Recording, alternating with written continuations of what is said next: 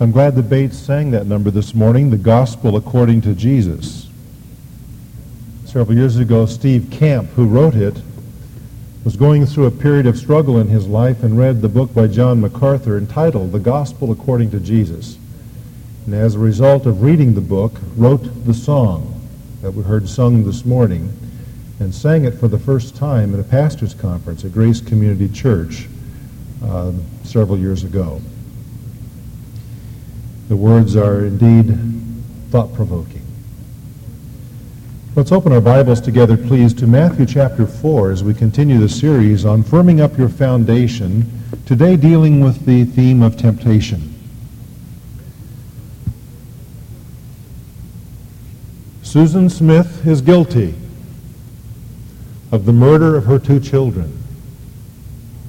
I am sure that she regrets deeply having yielded to the temptation that led to the death of her boys. Before we become too agitated with Susan Smith and the terrible crime that she has committed and for which she will pay, let's recognize the fact that all of us are sinners and struggle with temptation. Temptation is a universal experience. On the one hand, we can be tempted by our own indwelling sin working in our flesh. James says, "Let no one say when he is tempted, I am being tempted by God. For God cannot be tempted by evil, and he himself does not tempt anyone. But each one is tempted when he is carried away." That is, when he is drawn out, when he is lured and enticed by his own lust. James puts it right where the blame belongs. Temptation comes out of our own sinful lusts working in our flesh. But on the other hand, we can also be tempted by the devil and his associates. We have an example of this in Acts chapter 5, when Ananias brought to the apostles only a portion of the money that he had gained from the land which he and his wife Sapphira had sold. The sin was the hypocrisy of it because he pretended to bring the whole amount. And Peter responds, having been given information by the Lord about what had happened, by saying this, "Ananias, why has Satan filled your heart to lie to the Holy Spirit and to keep back some of the price of the land?" The word "filled" there is the same word as in Ephesians 5:18 for the filling of the Holy Spirit. So Peter says that just as Ananias and Sapphira could be controlled by or empowered by the Holy Spirit, so on this occasion Ananias was empowered by Satan. And Satan was the one who filled his heart so that he lied to the Holy Spirit. Now let's be clear that he and Sapphira had begun the whole process. It was they who had schemed out of their own selfish greed to keep back part of the price and to lie about it. Their scheming, their creating this scenario, gave Satan an opportunity for involvement, so that he is the one who then empowered their plan. Warren and Ruth Myers, writing in the Discipleship Journal, say, "When we say no to our selfish desires, the devil gets no opportunity to gain a foothold." You see, the devil has a hard time tempting us unless we give him an opportunity. And when we begin to scheme, as did Ananias and Sapphira, and to plan out in our minds how we might sin and fulfill our own lusts, then Satan comes and takes advantage of that beachhead in our lives to further the temptation. Today I want to talk about this theme because it is relevant to all ages. There are some who, because they are older, may feel that they don't need this as much as the young people of the church. Someone wrote, "I have to admit to aging because now that I know my way around, I don't feel like going. My forehead is getting higher and my energy is getting lower. My wife powders and I puff. It takes me longer to rest than it does to get tired. I'm at the stage where my passion has turned to pensions. I can still hear temptation whispering, 'Why not? Why not?' But my body shouts back, 'Why bother? Why bother?'" Let me tell you, temptation still whispers as long as we're in this world. I remind you of people like Noah, Solomon, Moses, Uzziah, all of them godly and great people who ended their lives poorly as old men because they yielded to temptation. The older I get, the more earnest the prayer of my heart, "Lord, may I finish well." So as we talk about temptation, this is for all ages, not just for the young people. Every day of our lives we face the possibility of sin. And so we want to look at the foundation of our lives and see how we're doing at facing temptation and whipping it and beating it. We have no better example in this than Jesus Christ, and we turn to this 4th chapter of Matthew because it talks about his temptation. It says, "Then Jesus was led up." The word "then" draws our attention to the previous verses, which talk to us about Jesus' baptism. And so his temptation occurred right after his baptism. He was led up by the Spirit into the wilderness to be tempted by the devil. Many commentators have pointed out that this is one battle that Satan would like to have avoided. But it was the Holy Spirit who drove Jesus into the wilderness and forced this confrontation. And it says after he had fasted 40 days and 40 nights, he then became hungry. And the tempter came and said to him, "If you are the Son of God, command that these stones become bread." But he answered and said, "It is written, man shall not live on bread alone, but on every word that proceeds out of the mouth of God." Then the devil took him into the holy city, and he had him stand on the pinnacle of the temple and said to him, "If you're the Son of God, throw yourself down. For it is written, he will give his angels charge concerning you. And on their hands they will bear you up, lest you strike your foot against a stone." The devil is here quoting Scripture. We'll talk about that in a few minutes. And Jesus said to him, "On the other hand, it is written, you shall not put the Lord your God to the test." Again, the devil took him to a very high mountain and showed him all the kingdoms of the world and their glory. And he said to him, "All these things will I give you if you fall down and worship me." Then Jesus said to him, "Begone, Satan, for it is written, you shall worship the Lord your God and serve him only." Then the devil left him. And behold, the angels came and began to minister to him. Now, before we get into the text itself, let's notice, as I pointed out earlier, that the temptation followed Jesus' baptism. Remember that John's baptism there in the wilderness was a baptism unto repentance. He was calling the Jews to repent of their sins, and as token of that repentance, to be immersed in the waters of the Jordan. Then there was the day when Jesus came to John to be baptized, and John immediately saw the irony of it. He said, "Lord, I have need to be baptized by you."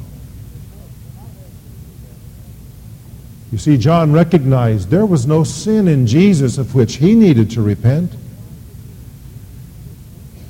And so why did he submit himself to baptism?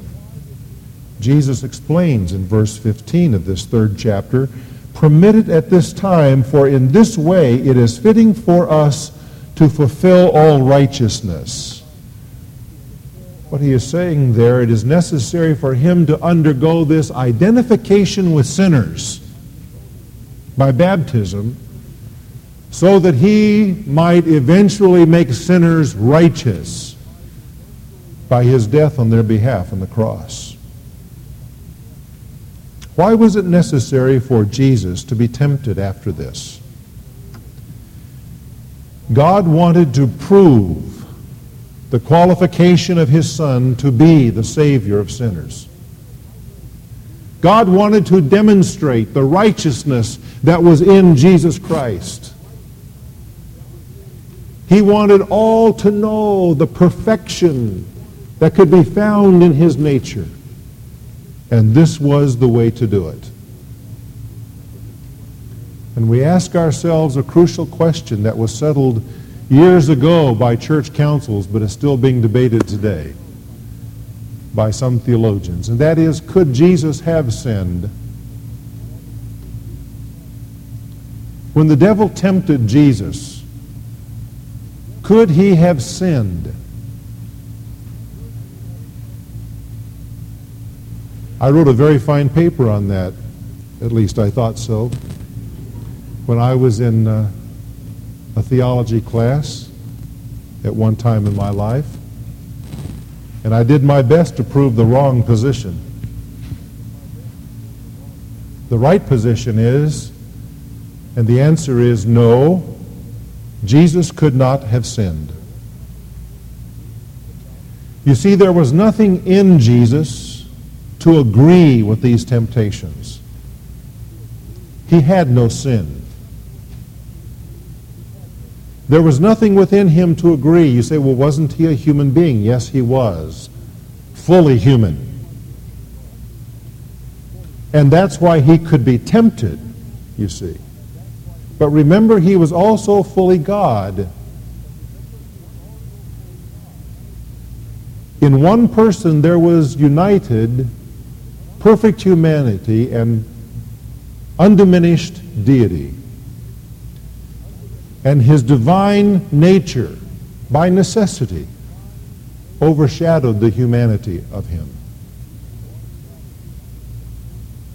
He was one person with two natures. The divine nature overshadowed the human nature. Jesus in his humanity was tempted by the devil. His deity was not tempted.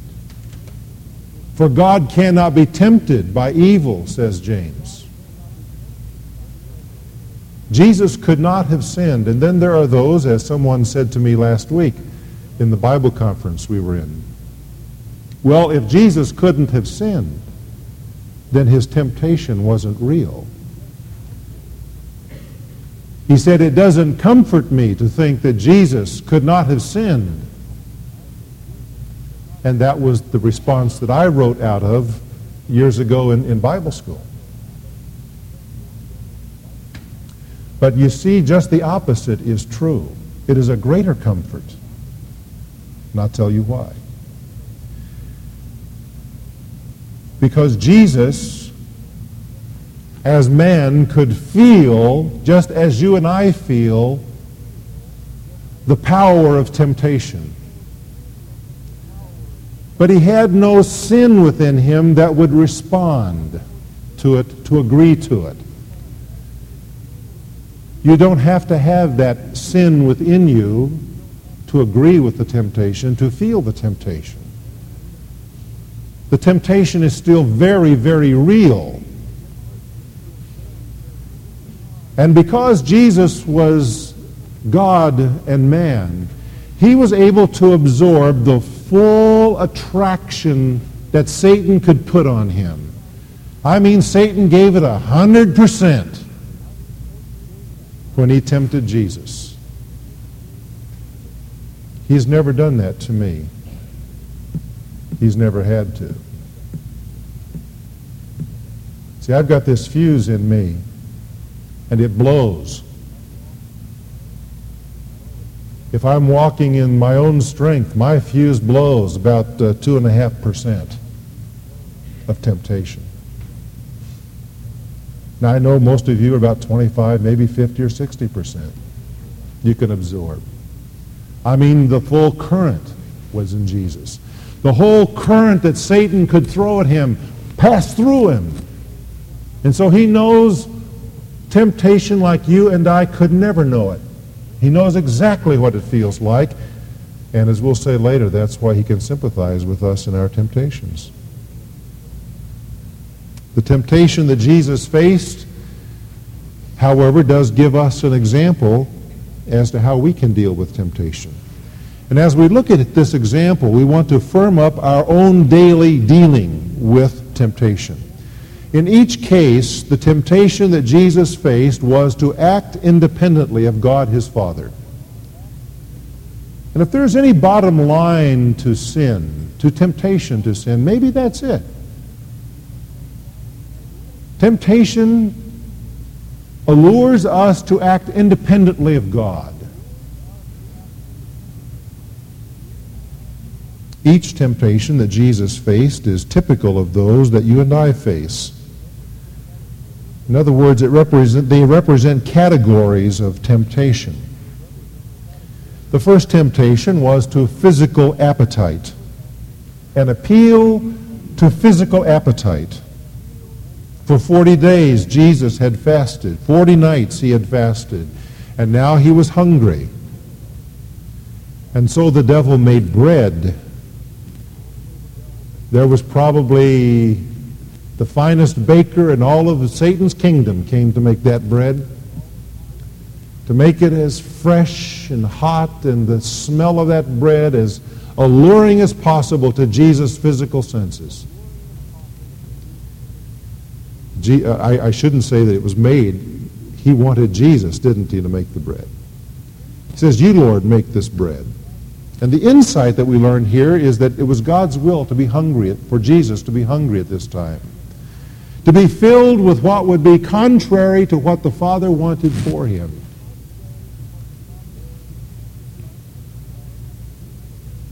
There are times when our appetites are appealed to, and we say to ourselves, like this older person in the poem I read earlier, why not? Why not? Our appetites are ready. The drives are there. But it's not God's will, and it's not God's time. God's will was for his Son to be hungry at this point. And so Jesus responded to the devil by saying, "It is written, man shall not live on bread alone, but on every word that proceeds out of the mouth of God." And here, of course, he quotes from Deuteronomy chapter 8, verse 3. The context of that chapter is the recounting of Israel grumbling in the wilderness about manna, complaining at God because of the manna. God had provided it for them and for their nourishment. They were not satisfied. You can read about the history of it in Numbers chapter 11, but Deuteronomy 8 talks about that, and then it gives this summary: man shall not live on bread alone. We do not need to live on the level of our physical appetites. Now, please understand, God gives us physical appetites. It's not wrong to be hungry. It's not wrong to want intimacy. It's not wrong to want rest. These are needs, these are drives that God places within us. But to fulfill them outside of God's plan and God's will becomes sin. Satan knows how to appeal to your physical appetites and to mine. He has had thousands of years to study human beings. He has honed his ability to present temptation. And we live in an age when the world is shouting, it's okay. It's all right. Everybody does it. Enjoy your immediate gratification. Get it now while you can. But Jesus recognized the source of this appeal. He knew that it was not the Father's will, and so he said no. No! Because it is written, there are some things more important than physical appetite, and that's the Word of God. Secondly, the devil appealed to prideful glory. There was an appeal and attraction to prideful glory in this vision, if that's what it was. Or perhaps it was an actual journey. As in some way, Jesus was taken to the pinnacle of the temple, and there Satan tempted him to throw himself down from there. Now, there's some background on this, in that the contemporary Jewish understanding was, from Malachi 3, that the Messiah would come from the sky to the temple. And so what he was doing was, show yourself to be the Messiah. Come down from that pinnacle to the ground, and surely the nation will receive you as the Messiah. But there was something else here in Jesus' heart. He knew that to do this might result in public acceptance, but again, it wasn't God's time. To do it would be to act independently of God. To cast himself down from the temple would be to act presumptuously, with arrogance. The devil quoted Psalm 91. The only problem is he quoted it out of context. Because in the context of Psalm 91, it's dealing with those who take refuge in the Lord. And for Jesus to have succumbed to this temptation, he would not have been taking refuge in, trusting in the Lord. He would have been acting on his own. And so his response to Satan is to quote Scripture again to him, this time from Deuteronomy chapter 6 and verse 16. The context of the discussion was Israel at Massah, when the nation was demanding a sign of the presence of God. And the bottom line of that experience is this: you shall not put the Lord your God to the test. Don't challenge God. Don't challenge God. Don't act presumptuously. So there was an appeal to prideful glory. Does Satan know how to do this? Of course he does. This is part of what the world is about. It's not only the lust of the flesh, it's the pride of life. Now, all of us understand that, because that's in the world. It's of the world. And Satan utilizes the world system with what it offers to appeal to us to put self first, to look for position and power. He appeals to our prideful glory. He sought to find that in Jesus, and Jesus said, no, no.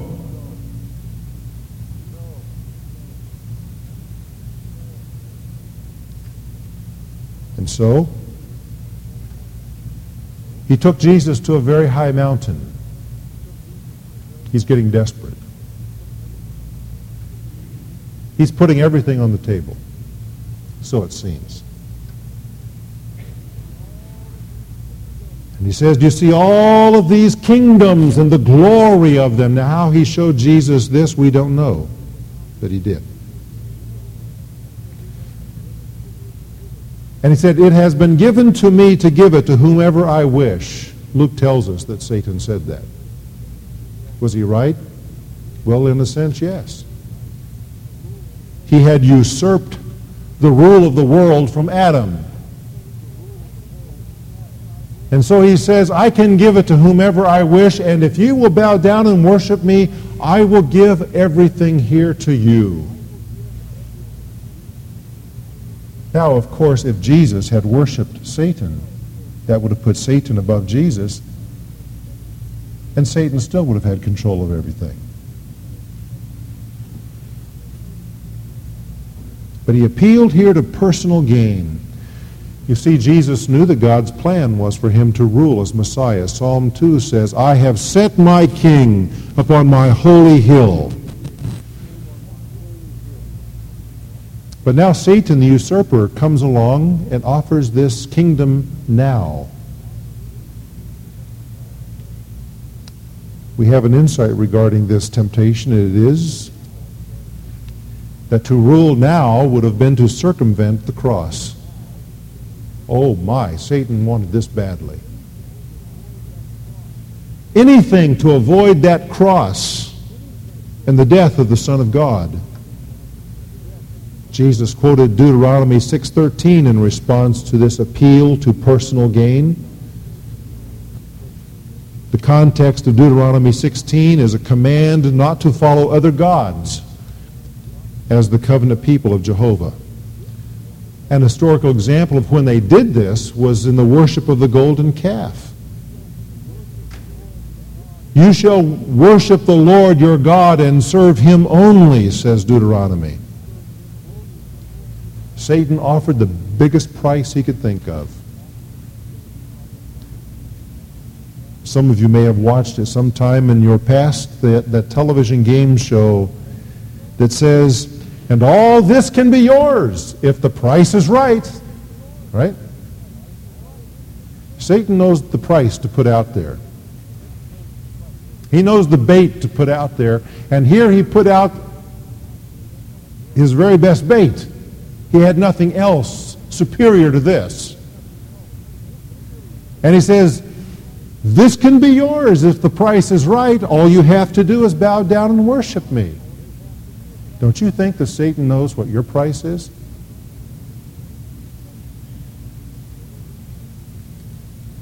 But oh, the deception, and oh, the terrible consequences when we yield.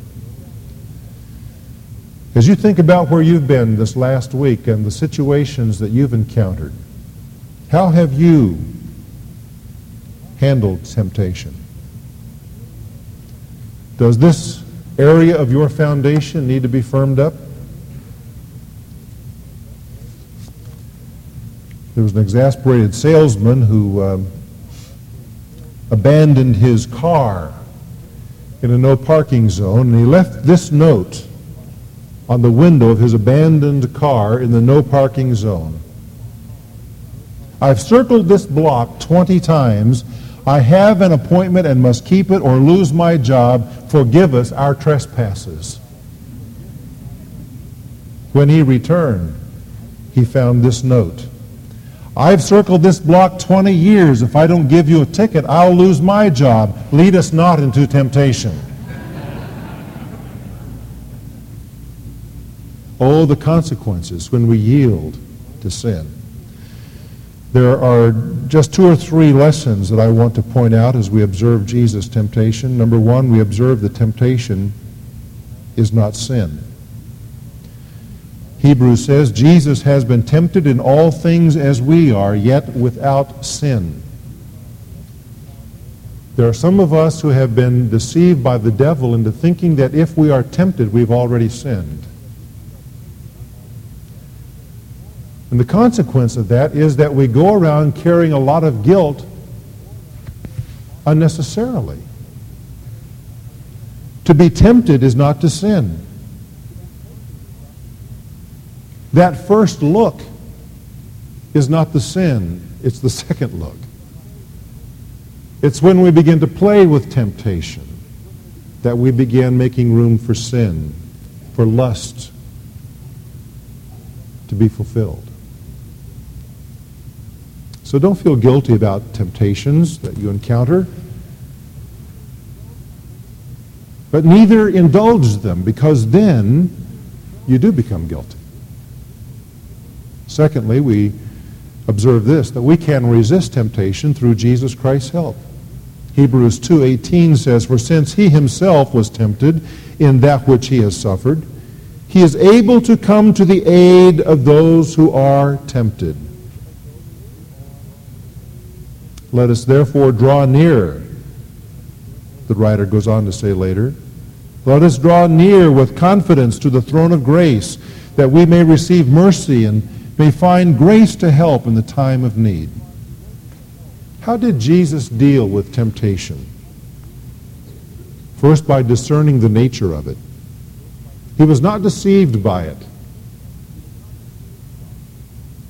Temptation is so often deceiving, at least to start with. But I think we also have to acknowledge the fact that sometimes it's not deceiving. Sometimes it presents itself and we see exactly what it is, and we fool around with it. It's like a piece of candy that we slip into our mouths and we just begin to work it around. We taste that sweetness. And we know exactly what we're doing, we know the consequences, and we sin. But so often it is deceiving. What we need to do is to discern the nature of sin and temptation that is presented to us. Secondly, we see Jesus using the sword of God's spoken word. Ephesians 6:8-17 says that it is the word of God, the spoken word of God, that is the sword of God. And so we need the word of God to do battle with the enemy. That word sword is that little sword that you use in hand-to-hand combat. So you see yourself literally wrestling with temptation and using the sword of the Word of God to strike it dead. Then we see Jesus drawing upon the power of the Holy Spirit, which we need to do. Walk in the Spirit, says Paul, and you will not fulfill the lusts of the flesh. Unlike Jesus, you and I don't have to go looking for temptation because it finds us. And when it does, there are times when we sin. Maybe I should put it in the first person singular. Maybe you don't. But I think I know better. Because we do sin. And that's my third observation, that we have a Savior who will forgive when we fail. That's why he's appointed as a high priest. For it was fitting that we should have such a high priest, holy, innocent, undefiled, separated from sinners, and exalted above the heavens, who does not need daily, like those high priests of Israel, to offer up sacrifices first for his own sins and then for the sins of the people, because this he did once for all when he offered up himself. John writes, "These things I write to you, my little children, that you stop sinning. But if any man sins, we have an advocate with the Father." See, there's the reality. The ideal is that we stop sinning, that we don't listen to temptation. But there are times when all of us do, because we are still in the flesh and we still have sin as a principle, and we fail to utilize the power of the Holy Spirit, the sword of the Spirit. We don't discern the temptation and we fall. And when we do, it is good to know we have a Savior who is there to forgive. And if you are one who has succumbed to temptation and you are feeling heavy with guilt because of that, I want to encourage you today that if you're one who believes in the Lord Jesus Christ, He stands before the Father as an advocate on your behalf. He is your defense attorney, as it were, to plead the fact that the price for your guilt has already been paid at the cross, and you may be forgiven of your sin. When you and I flee temptation, let's leave no forwarding address. To master temptation means to let Jesus Christ master us. Is He mastering your life today? I hope He is. Is He your Savior at all? Have you trusted the Lord Jesus Christ? Have you believed that His death and resurrection was for you? And if you have come to that understanding and you have trusted the gospel according to Jesus that we heard sung about earlier, then are you living with Him as the master of your life? Because it is when He is master that temptation comes under control. You see, I've got a fuse that's about 2.5%. When that current gets to that point, I can blow. But Jesus can be there with me to strengthen me in temptation and to deliver me. And He will be if He's master. Let's pray.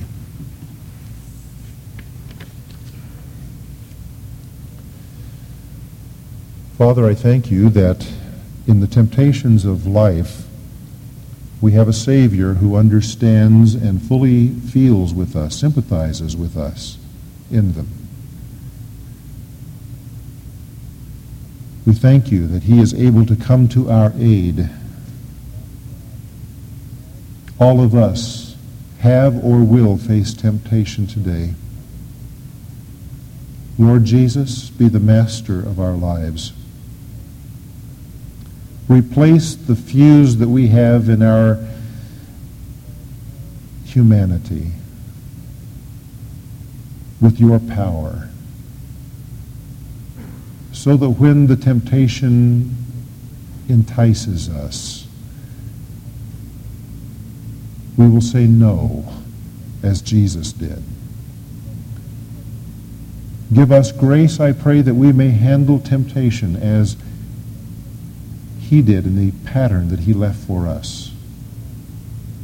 May the result be that we will sin less. But Father, if there are those in need of the advocacy of the Lord Jesus, help them today to understand that He's the propitiation and the only satisfaction for sin. And may they come to the Savior today and find in Him the forgiveness that they need. In His name I pray. Amen.